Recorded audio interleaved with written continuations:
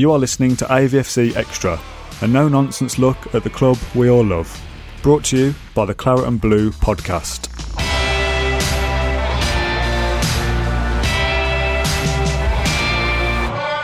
Hello and welcome to AVFC Extra, another dose of Aston Villa into your podcast feed directly from the team at Claret and Blue.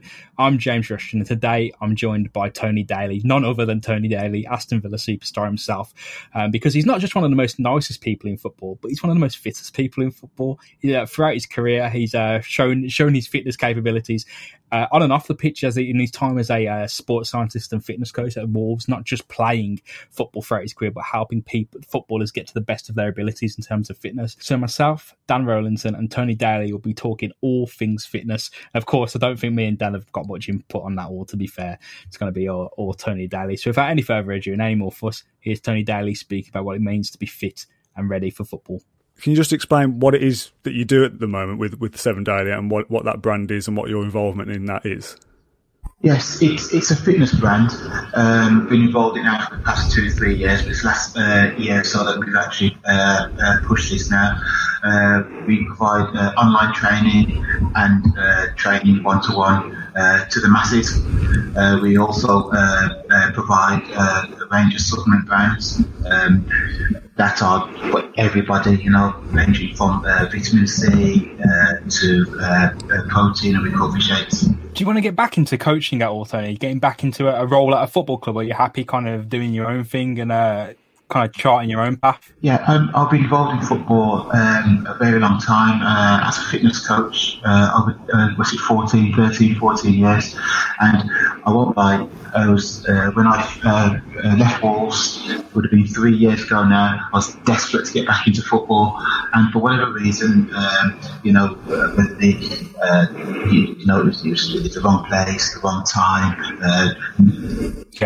Numerous circumstances, and about 3 or 4 offers at the time, it just never worked out. It never happened, and at this time, I set up a business at a particular time with Dave Barnett, ex-Pole player. We went into training footballers, which was really successful, something I really enjoyed doing that one-to-one side, having control, and I haven't looked back at it as well. I've had no burning desire to go back in football. Do not get me wrong, if someone came calling, I'd be more than interested because it's a big part of my life and something I really enjoy. Training elite players, making that 1 or 2% difference, and having that environment, especially from a football environment, it's in your blood. Well, what I'll tell you now, working with Joe Public, and still working with some footballers as well. I get the best of both worlds at the present moment. It's something I'm really, really enjoying. Obviously, you were at Wolves, weren't you? I think it was a performance and fitness coach was your title then. How different was that in terms of dealing with footballers and dealing with people? Joe Public, like you just said, are they prima donnas, these footballers? Oh, absolutely not. Working with people who want to strive to be the best. So the challenging thing is the other way around, where I'm working with the general public mostly now, and you're cajoling them to be that. The players, they want to be the best. They're coming for you for extra training. They have a buzz and a desire to be the best. And for me, the hard part is you're making only 1 or 2% with those players in terms of their strength, speed, agility. That 1 or 2% could be a massive difference. Whereas working with who I'm working with now, the general public, as he put it, you can make 10, 20, 30, 40% difference in what they're doing with eating correctly, exercising correctly.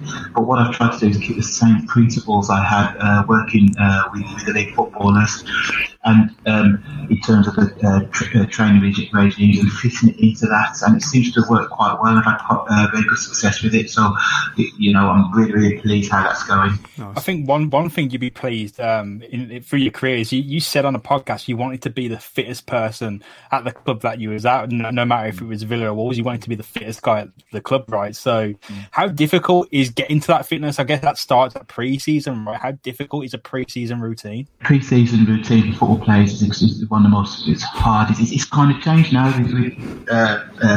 We're going through COVID now, pre-COVID, but in any sense, the hardest thing a player has to go through.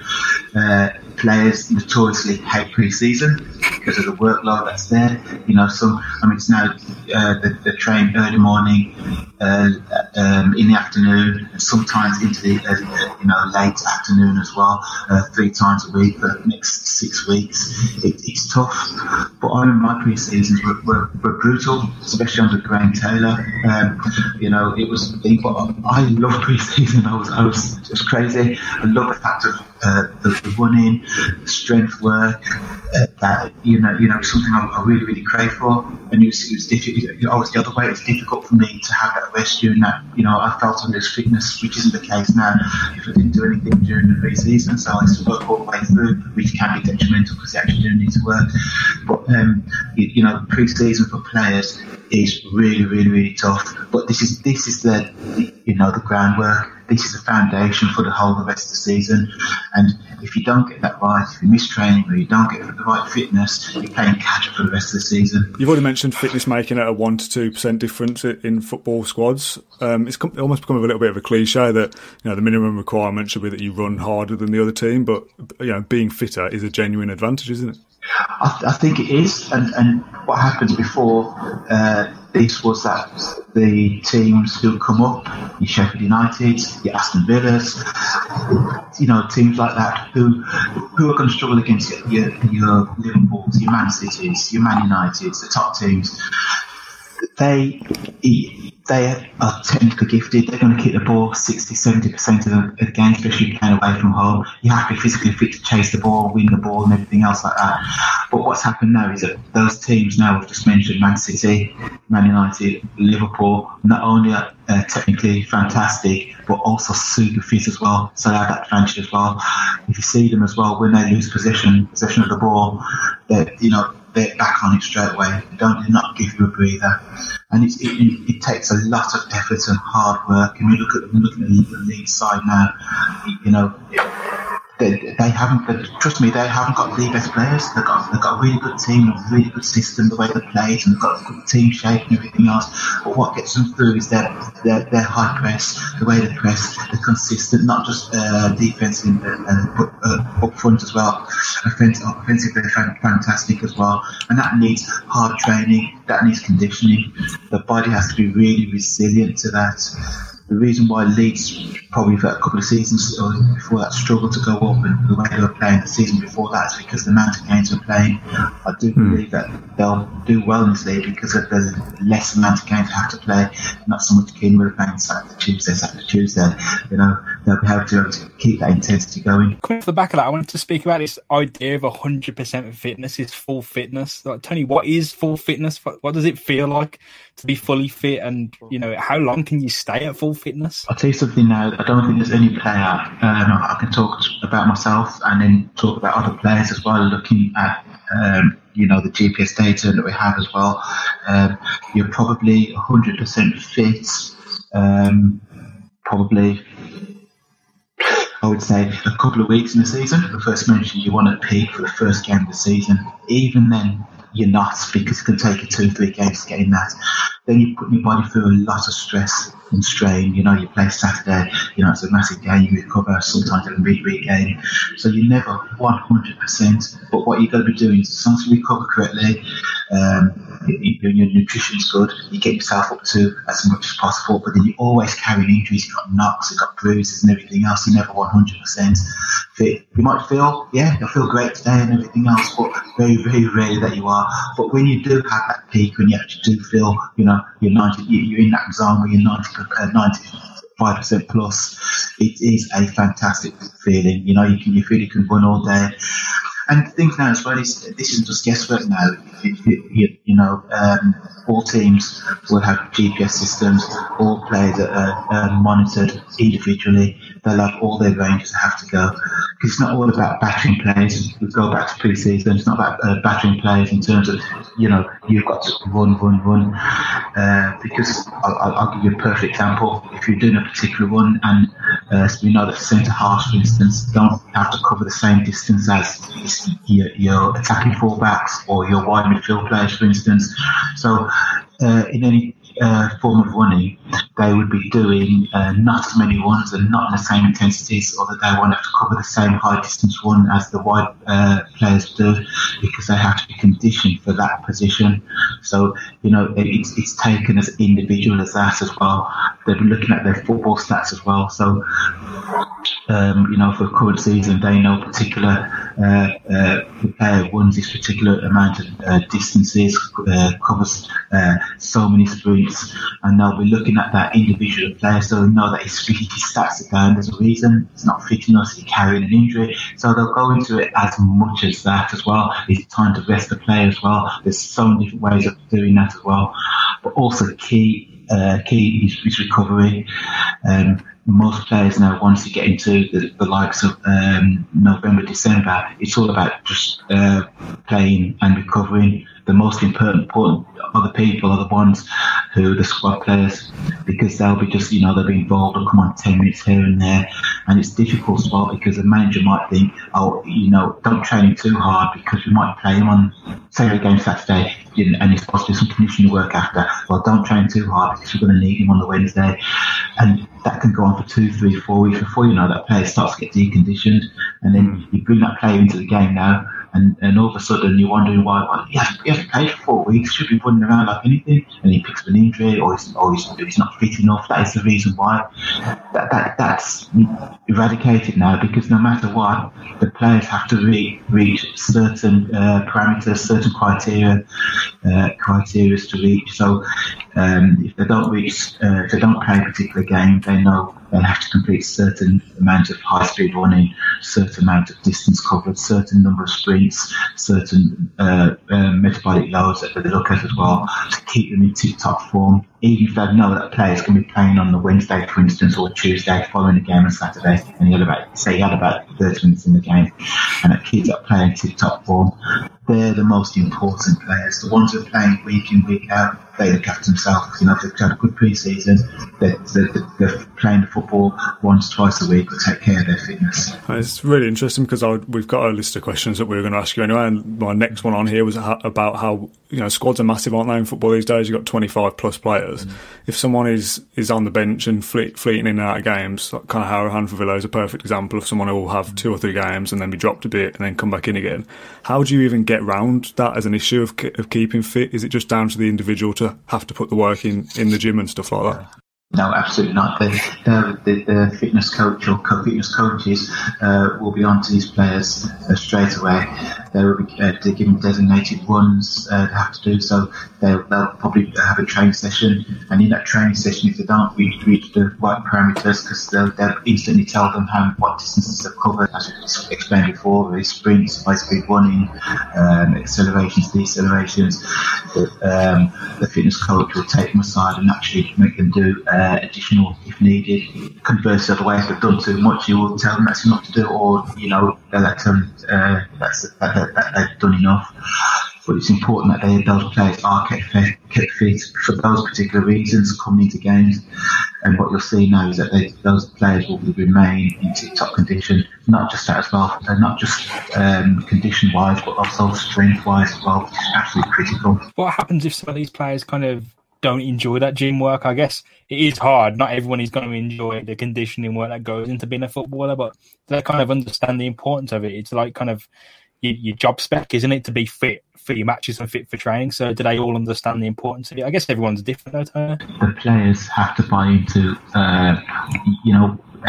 what the manager, how the manager wants to play.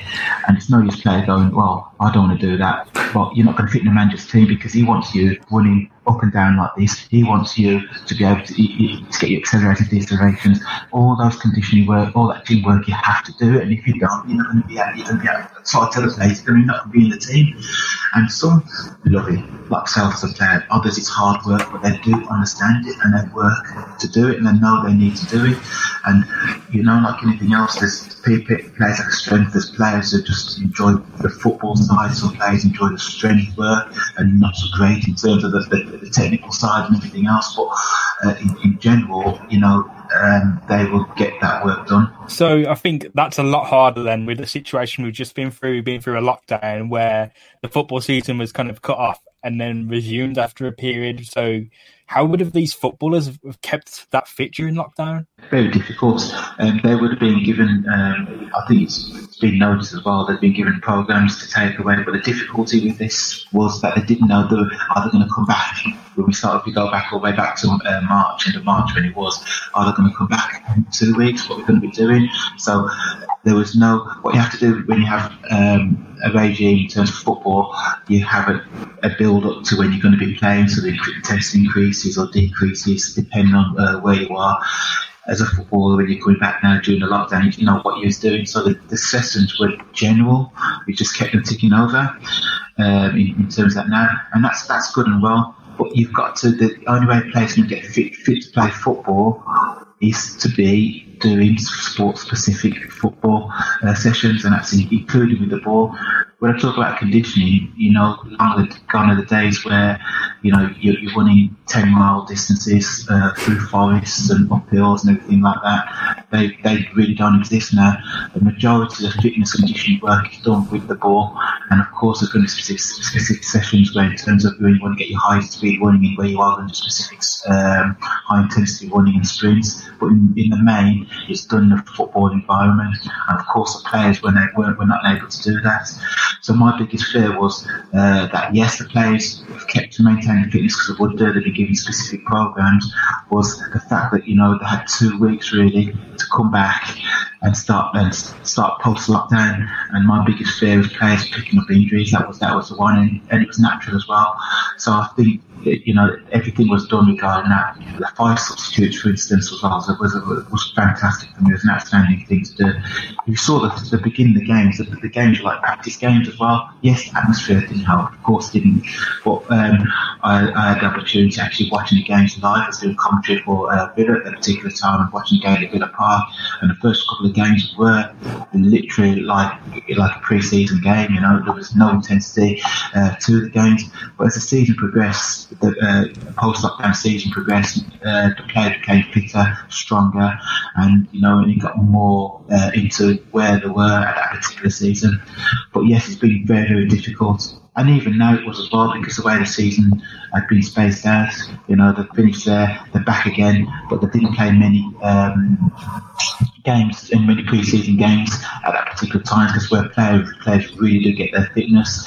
So for me, the way the season has gone as well, I think it's been really good the way the condition, especially looking at the Premier League as well, the condition the players have done. I think looking at Aston Villa, I remember seeing a pre-season game, their last pre-season game they played against Man United, I think it was, and they were looking lean, sharp. I was so impressed. It didn't surprise me how the start of the season put on it. So I think the fitness coaches there, the conditioning coaches, the physio have done a fantastic job there for them to do that. Just because it's really, the difficulty was getting them peaking ready for the start of the season.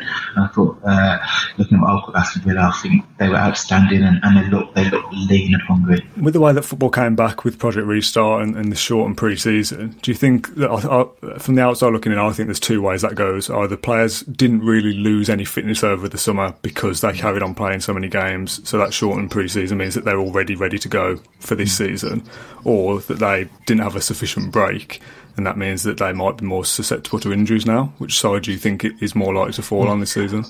I think it's going to fall on the fact that they've come back, and there's been goals galore, and I think they've come back looking pretty good in terms of watching the games and quality of games as well. There's been a lot of goals being scored, but I just think that's just down to that defending, isn't it, really, and good attacking, to be quite honest with you. I don't think it's down to anything fitness-wise. So that shorter break has probably helped the players there. But what you're going to find near the end of the season is but I'm sure that the squads are big enough now, and you can manage those squads. It's going to be a bit of a lull in terms of burnout. I think players are going to be starting to feel a bit more tired than they were, because they didn't have that. They've really played continuously, if you look at it really as well, with those shorter breaks they've had. So that's my only bit of fear really as well. And it's going to be obviously, if you look at Jack Grealish, you want him to play for Villa. Harry Kane, you want him to play for Tottenham because they're focal points, they're the pinnacle of both teams. And if they're losing them near the end of the season through injury, so it's all about managing those players, and I'm sure they will be managed throughout the season. That's the importance of those squads. There's no way. There's no way you've got freaks like Ronaldo and Messi who can play a full season as well, and have done that for the last 5-6 years, and they're playing every single game. But in general, the players need to be managed really well in terms of their training loads. Something that I've always been interested in, as obviously not as a footballer, and it isn't what is it like to score a goal or anything like that. It's the medical process. I don't know whether I'm a bit of a nerd for even wondering about this, but obviously you've been on both sides as a player and then as a fitness coach as well. What actually goes into a footballer's medical? Is it difficult? Is it hard work? It depends really. I say it's hard work. I mean, it's not hard work in the sense of like you're doing something where you're doing a pre-season, but on a sports science side, I mean, obviously the players have the usual scans and certain exercises they've got to do to make sure that there's no pre-existing injuries and stuff like that. For a player myself as well, we for instance see how they are in terms of their fitness levels. They'll have a VO2 max test or some other test similar to that. They also have strength tests as well, balance and agility tests as well, to make sure that everything's in working order. So they are very, very comprehensive. We look at as well. We get data. I would get data from the sports science department from that previous club as well, in terms of the amount of games they play, the training loads, and if possible as well, if we get access to their GPS loads as well, in terms of the intensities that they'll be playing as well. But it is very, very comprehensive in terms of the stuff they have to do. And don't get me wrong as well. So long as the player, I mean, you might have a concern where. For instance, Gareth Bale, for instance, I know he's carrying a knock and everything else, but he hasn't played for 4, 5, 6 months in terms of any real zest with Real Madrid, and I think he's got an injury. But the big factor for him now is they can't just throw him into games because of the intensity of the Premier League as well. He has to be looked after, so he's going through.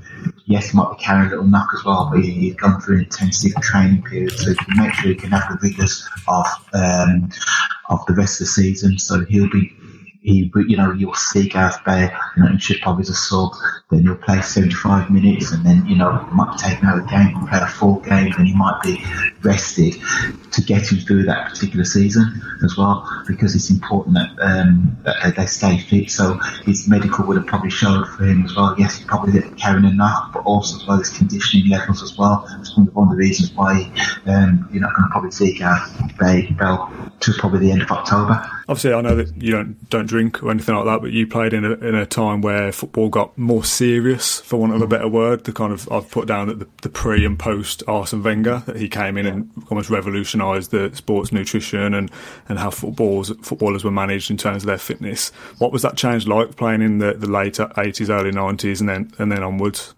Yeah, I think it's very difficult because at that particular time, it wasn't easy for me. I was a young player at that particular time, and you just go with a young player. You just go with it. Okay. We kind of steak and chips for pre-match kind of thing. We've got a bit easy pasta and chicken, whatever it was at that particular time that we had. But so you just run with it as a player. You're told it's good for you, but it's the old school players as well. I've always done this. I've always gone for a drink on a Tuesday, a blast out on a Tuesday kind of thing like that. And what happened is, when everyone was doing it, in the early 80s, pre-Arsene Wenger, that particular time, everyone was on even keel.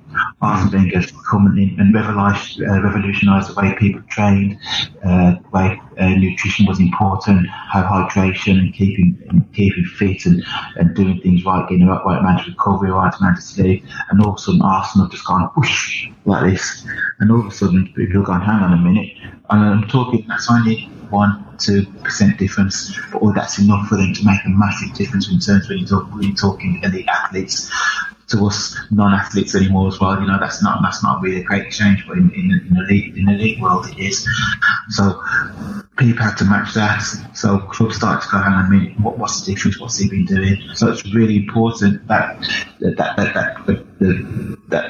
clubs, that the players understood that it was difficult. Some clubs didn't, because most of the teams were made up with old heads, old pros who do anything to try and avoid that. To be quite honest with you, I've seen it with my own eyes, and those are the ones that fell by the wayside, whether the Eastern clubs or whatever, or did get in the team.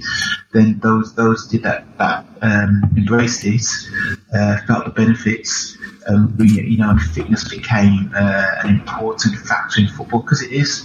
There are many a player with fantastic talent, and but can't get around the field. If you've got somebody, who's running rings around you in midfield, and you haven't got the ability or the agility to get around, you'll get found out, no matter what ability you've got technically as well. So the beauty of the better players are the ones with that agility, that technical ability, and can get around the football field as well. They used to talk about those are the better players, and that's what's happened now to football. Football now is a game of athletes, great athletes, whereas before now,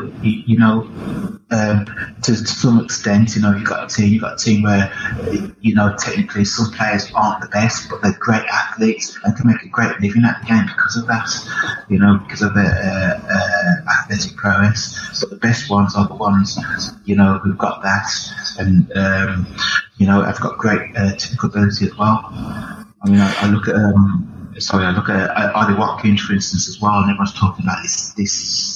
I've gone to record saying, spent a lot of money in him. But I saw someone as a natural goal scorer. Everyone talks about scores goals, yes, but I see an athlete as well. You see his movement, the way he runs, his physical presence as well. He's a really strong, fit lad. He's got all the attributes of Calvin Lewin as well, the same as well. He's of Everton. He's a fantastic athlete as well. So he's added to the fact he can score goals as well with his physical abilities. I think you've played across a number of generations as football's really, at a time when football went kind of mad in terms of the conditioning and what was expected from players. As you said, athletes kind of emerged into the sport, and now you'd assume everyone at the highest level is somewhat of an elite athlete. So how much has football changed during your career in terms of a conditioning approach, in terms of how serious players took the other side of it? When I started playing football, the gym, the only time we were in the gym was 4 weeks before the end of the season, because you're going to be on the beach somewhere and you want to look at your best. And that was it. That was the only time you really entered the gym. And then you realised the importance of doing your pre-activation work, your gym work as well, to make you not only fit and strong as well, but more resilient as a football player. Because a manager doesn't want a player who plays on a Saturday, he's been absolutely outstanding, and come Tuesday or Wednesday he's playing, he's kind of average because he's tired, and plays the following Saturday and gets injured because he has his fitness levels, because he's not strong enough to maintain or fit enough to maintain those levels. A manager would prefer a player who obviously can do that, he's got great ability, can do it consistently, but we'd rather take someone who knows who can get through 3 games and give him a 7 out of 10 each week, than someone who give him a 9 out of 10 and don't see in the next 2 games. So I think that the importance of that, as you said, I've gone through the ranges as well with that now. Football fitness at that time was frowned upon as a football player as well. We hated pre-season. Well, I didn't personally, but that era hated pre-season. And quite rightly so, because the stuff that was being done at that time was quite archaic if you look at it now. But let me tell you something now. There's no player fitter during my time as a youngster compared to now.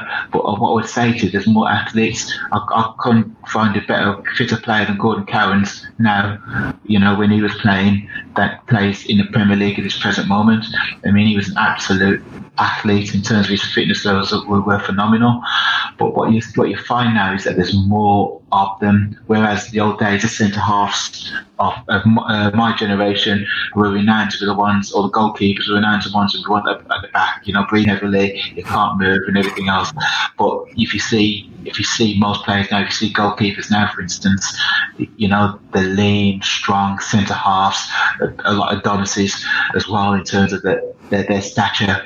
Yeah, they're fantastic athletes as well. So, I think that's changed as well in terms of the amount of players that in the squad who are there. You mentioned the archaic methods there of the old pre-season days. I heard a story recently of Brian Clough having players run through nettles and stuff at Nottingham Forest.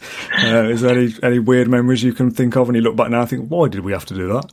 Yeah, I always remember Graham Taylor's first pre-season, and we, at that time, Villa just got relegated, and there was this thing about player power at the time, and we all knew disciplinarian.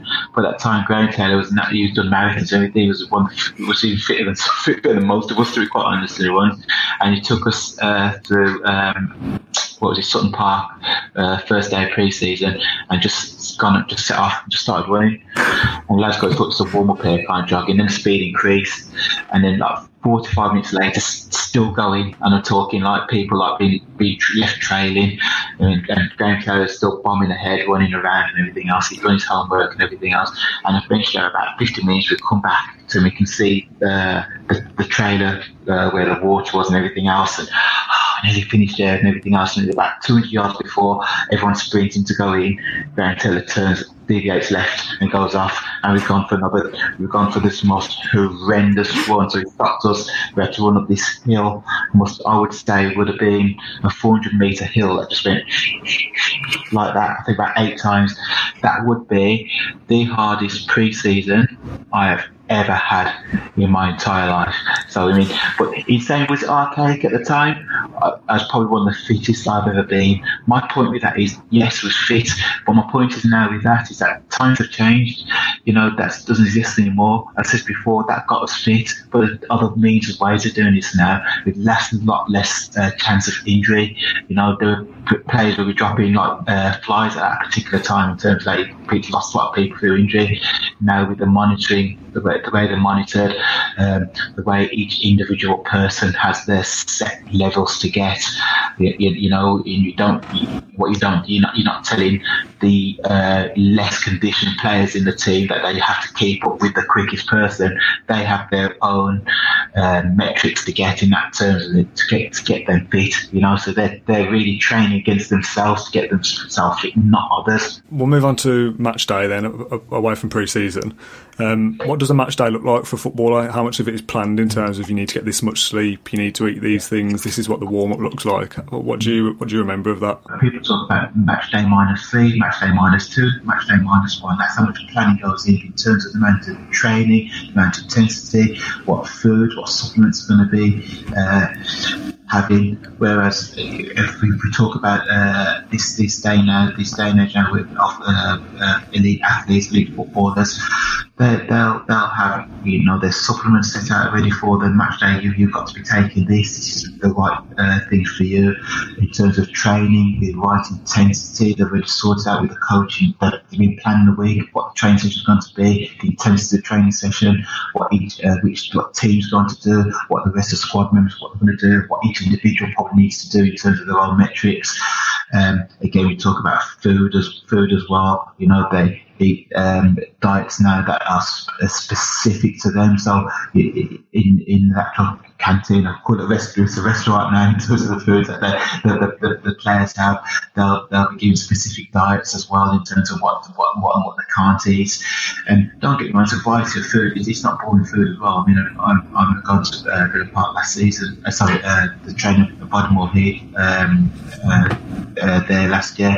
And the food there is first class and of a good variety, but it's set out specifically to the needs of that particular day, whether it's a couple of days before training where they need more carb-based foods, or if it's gone, it's early on a week in terms of recovery where it's more protein-based as well. A lot goes into it in terms of that, and 24 hours before a game as well, before match day as well. Obviously, the training is virtually nothing in terms of intensity. yes, they will still train at a decent intensity, especially in a game, but it's short, sharp, and will be done. And of course, we're doing set pieces as well regarding that. But again, diet and nutrition and recovery is key. You know, I think most teams now as well, home or away, will stay in a hotel as well. So you know, the players keep together in terms of that now. So as a squad as well, to make sure that they get the right sleep. Because externally away from that, you know, if you go back home and get recovery and you've just got a newborn or a young child, a child's not well or whatever, and you don't get much sleep or whatever as well, that's going to affect the way you play as well. So, you know, that's why one of the reasons why players are taken away to hotels, yes, to control what they eat as well, and to make sure that they're there at that particular time, but also as well that they're getting the right amount of sleep and eating correctly. So we've spoken a lot at length on this podcast, actually, and it's really interesting about the conditioning, the fitness, and what goes into kind of I wouldn't say the unseen side of the player's career, but it's one of the most important parts. If you're not fit, you're not going to play, and thus you're not going to be at football in front of everyone and be able to perform in front of everyone. But I guess one thing that we're speaking a lot more about now is the mental health, Tony, and you've talked a lot about suffering depression as a footballer. So what were you going through at one of your worst moments as a footballer mentally? What was the challenges you faced, and how were you able to deal with that at the time? Yeah, at the time, I would have been. I can remember a couple of occasions. I think one was when I was at Villa at one particular time, and I think I was going through a bad time in terms of playing. You know, in terms of the pressures of playing. You know, you're not playing well. Fans are getting on your back. The team's not doing well at a particular time. And I think it was actually, I would say. You know, in my mid-20s at that particular time, early 20s at that particular time, and it was a taboo to even talk about because of footballers. You're fit, strong, healthy, macho. You know, you earn great money. You what boys have you got? You know, when you just got there and perform, and you know you get adulation of the crowd. It's a fantastic thing. But that isn't the case. You know, like in everyone else, is that you don't know what's going behind closed doors in terms of that. For me at that particular time, it was that the pressure of performing, you know, at that particular time. And at that time, we did have sports psychologists. But at that time, that was a big taboo. Oh, you're seeing a shrink kind of thing. You're weak if you have to see that. And I always remember that. We were seeing a sports psychologist at that time as well, once or twice a week was asked to do that, but it was all hush-hush, nobody talked about it, and it wasn't until, I think, till left clubs at the same time. I didn't even know that the likes of other players, I won't name because I'm fair, there's a couple of other players who were actually seeing them at the same time as I was as well. I didn't have a clue, but that's how hush-hush it was. And it was, I'm thinking now, it's not, it should be embraced. You'd be able to actually talk to other players about it. And if I had that opportunity to talk to players at that time, then perhaps, you know, things would have been a lot better. My other occasion was at Wolves at the time. I was at the time the record signing, and before I kicked the ball in earnest, you know, I picked up a cruciate injury. I was out for a year, tried to get back again, and picked up another injury, out for virtually another full season of that. And don't care what you want as a footballer, all I wanted to do was play football. And let me something now, if you're in the gym and you're on a bike and cycle and you look out and you see the players training, the players, you know, on a football field, and all you want to do is that, it's tough.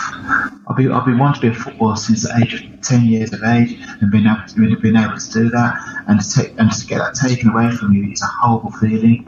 And at a particular time, you can see guys, he doesn't matter, he's picking up his money, you know, he always sees all the time, he doesn't want to play for Wolves and everything at a particular time. It's rubbish, to be quite honest with you. I just want to play football, full stop.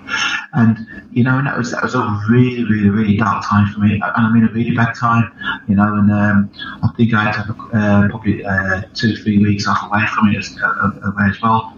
You know, to get help as well in terms of that. That was so difficult. And at a particular time, I'll tell you this. That time, a bit later on with Wolves as well, just before I left Wolves as well, there was given an opportunity. Well, you're going to struggle to get back with this. You know, you might consider retiring. You know, and didn't want to take that option. I mean, I was insured at a particular time as well, and could have took the easy option and done that. But for my love of the game, I wanted to play. I didn't want to have any regrets of doing that. So I tried to come back from that as well. That was my third year at Wolves, or the year before that. And and it was. Don't get me wrong, I think Wolves were fantastic to me there as well. I mean, to quite honestly, it was a great place, but at that particular time, it was really, that time was a really, really dark time. And players now are going through that as well. Everyone talks about the amount of money they earn and everything else, but I'll just give you Jack Grealish, for instance, probably the most recognised player in the Midlands in terms of that, perhaps the whole of the country now as well.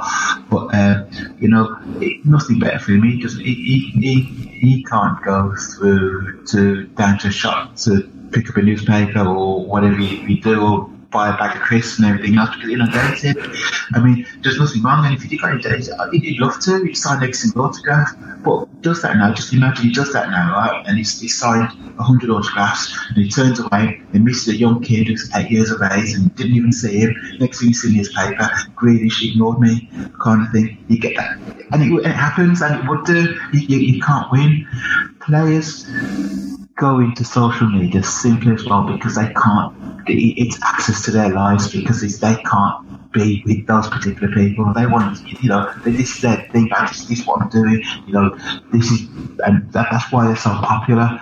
But it's, because of that as well, you get certain keyboard warriors as well, and make their life difficult. It's a hard thing as well for them as well, and there's nothing depressing in whatever you're saying as well. To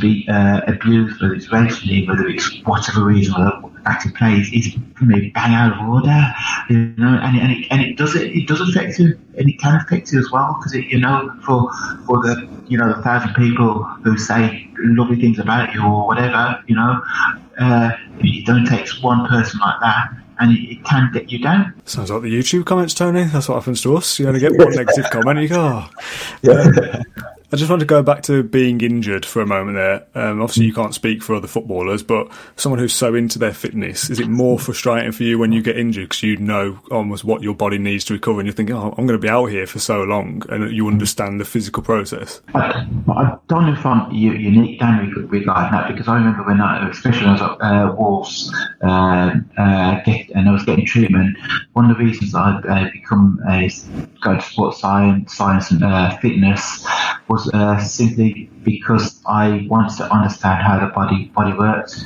So, if I picked up my knee injury and everything else like that, it wasn't a case, the physio go, well, yeah, you need to go on a bike for 15 minutes. Why do I? And it wasn't because I didn't want to do it.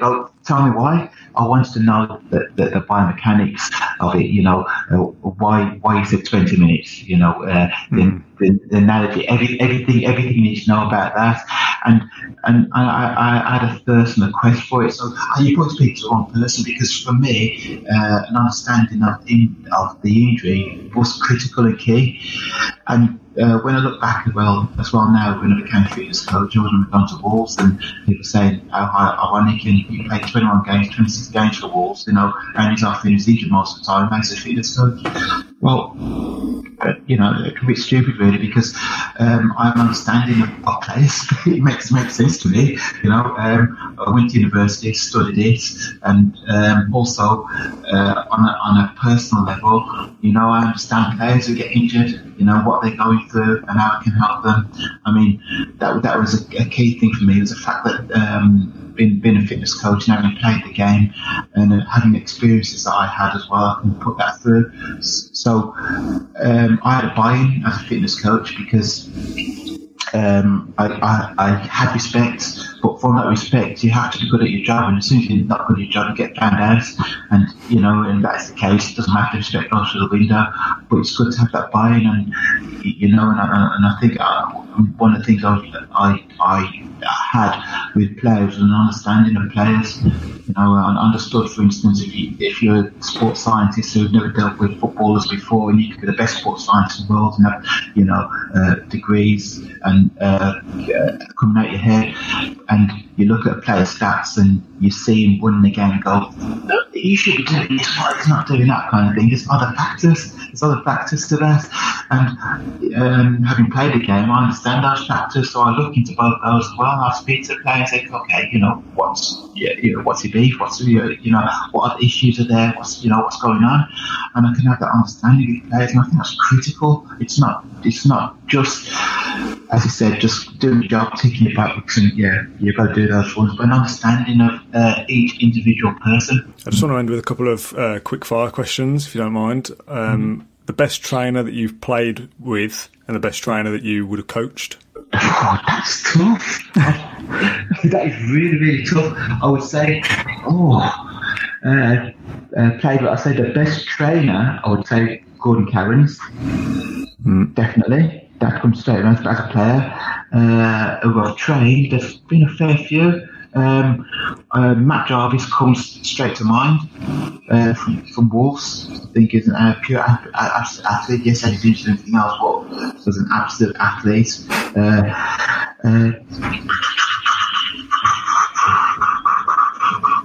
Andy Keogh, these ones ring a bell in terms of fitness levels as well. Carl Henry, Wolves as well. Wolves captain at a particular time. Absolute athlete, and he was one as well. He was a natural athlete as well, because he was the ones who would actually give me extra stick for. He'd be the one in my ear all the time. What are we doing this for?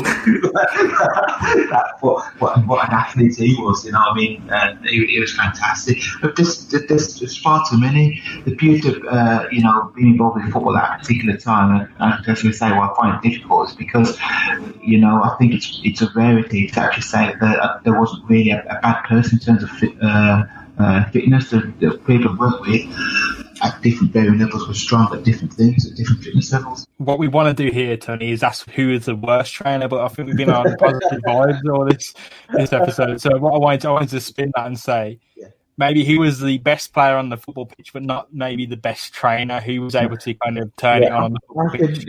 I can tell you who the worst person I have straight away as well, because a player called Christian Narde, he was he's only a youngster. He was Sheffield United at the time, and an absolute beast. A striker. You saw him playing the games. I think he came from France or Belgium, I think it was. And Neil Warnock found an absolute gem at that particular time.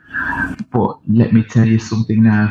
The laziest player I've ever seen. We talk about the bleep test, and I always remember doing the bleep and start stuff, and I think we got to something stupid like level 6 or 7, whatever. Not being funny. Granted, you two guys could do that level if you wasn't it? No, trust me. You're giving me a lot of noise. And he was honestly, he pulled that, and I looked at him. And it wasn't a case of pull that. Did you know your players pulled that and gone, I ain't doing this kind of thing, bothering. He was literally collapsed on the floor, as in tired, absolutely ridiculous. And I thought, oh my word. And in the end, we had to, we had to take him. That's the only player ever, because we were renowned because the players used to have programs to do to complete back to pre-season, because the levels that we wanted to get. He's the only one who didn't reach level, so he's the only one for the first couple of weeks who couldn't use particular football, because he was staying with me doing one-to-one work. He was that unfit, and that's a rarity. That's the only experience I've ever had in terms of that now. It is a rarity. But we can't let you go without mentioning Jack Grealish, Tony. Of course, we know he's a good player, but I think I was going to ask you the question: who, since Villa started this season, who have you seen that's kind of, you look at it and you go, that guy's fit, that guy's on it, and I think it's got to be Grealish, right? Yeah, 100%. I mean, yes, I look at the Villa team now, and you say that, but I saw the development of Grealish 2 years ago in terms of his physicality. We all know about his ability, but one thing was that, people talk about saying Jack goes down too easy. I'm not being funny. He's hacked down, so why is he standing up for? I just don't get people say that. I would say 99% of the time he's actually failed. Yeah, it's my point. But what you can say is someone who's physically strong.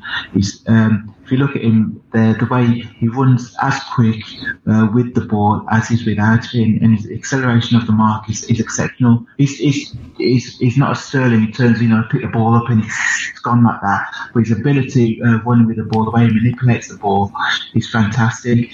But when talks about the size of Jack Grealish's calves, they're massive as well. But that's, if you look at his upper body strength as well, he looks really lean, really strong, and that's really helped him develop as a footballer as well, because it's made him more. Let's not talk about the physicality and the way he looks, but it has made him a really resilient player. So I look at a player now who could play 90 minutes. We talked about play 90 minutes Saturday, 95 minutes Saturday, can play 95 minutes Tuesday, can play 95 minutes Saturday, and still be the best player.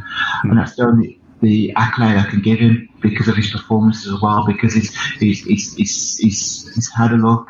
We all know about his ability as well, but he's added that to his armoury for sure. I mean, and then you talk about his fitness levels as well, is through the roof in terms of that.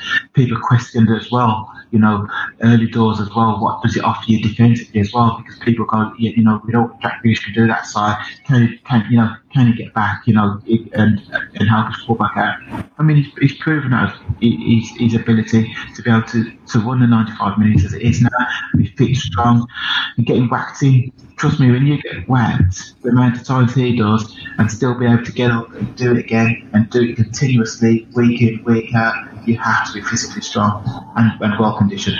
There we go. I feel like that's the point of the podcast, to kind of dive deeper onto something we might not ever touch on, which is fitness. We say, is someone fit, or they got an injury, they're out 4 weeks, that's it. So now we've got the full story down.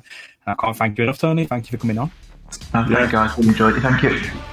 Thank you for listening to AVFC Extra, an additional dose of Aston Villa content for you, brought to you by the Claret and Blue podcast team. If you enjoyed the episode, please do get in touch with us, get involved in the comment sections, tweet us at Claret Blue Pod, or leave us a review on iTunes. We really do appreciate it. We'll catch you again very soon with some more content. Until then, up the Villa.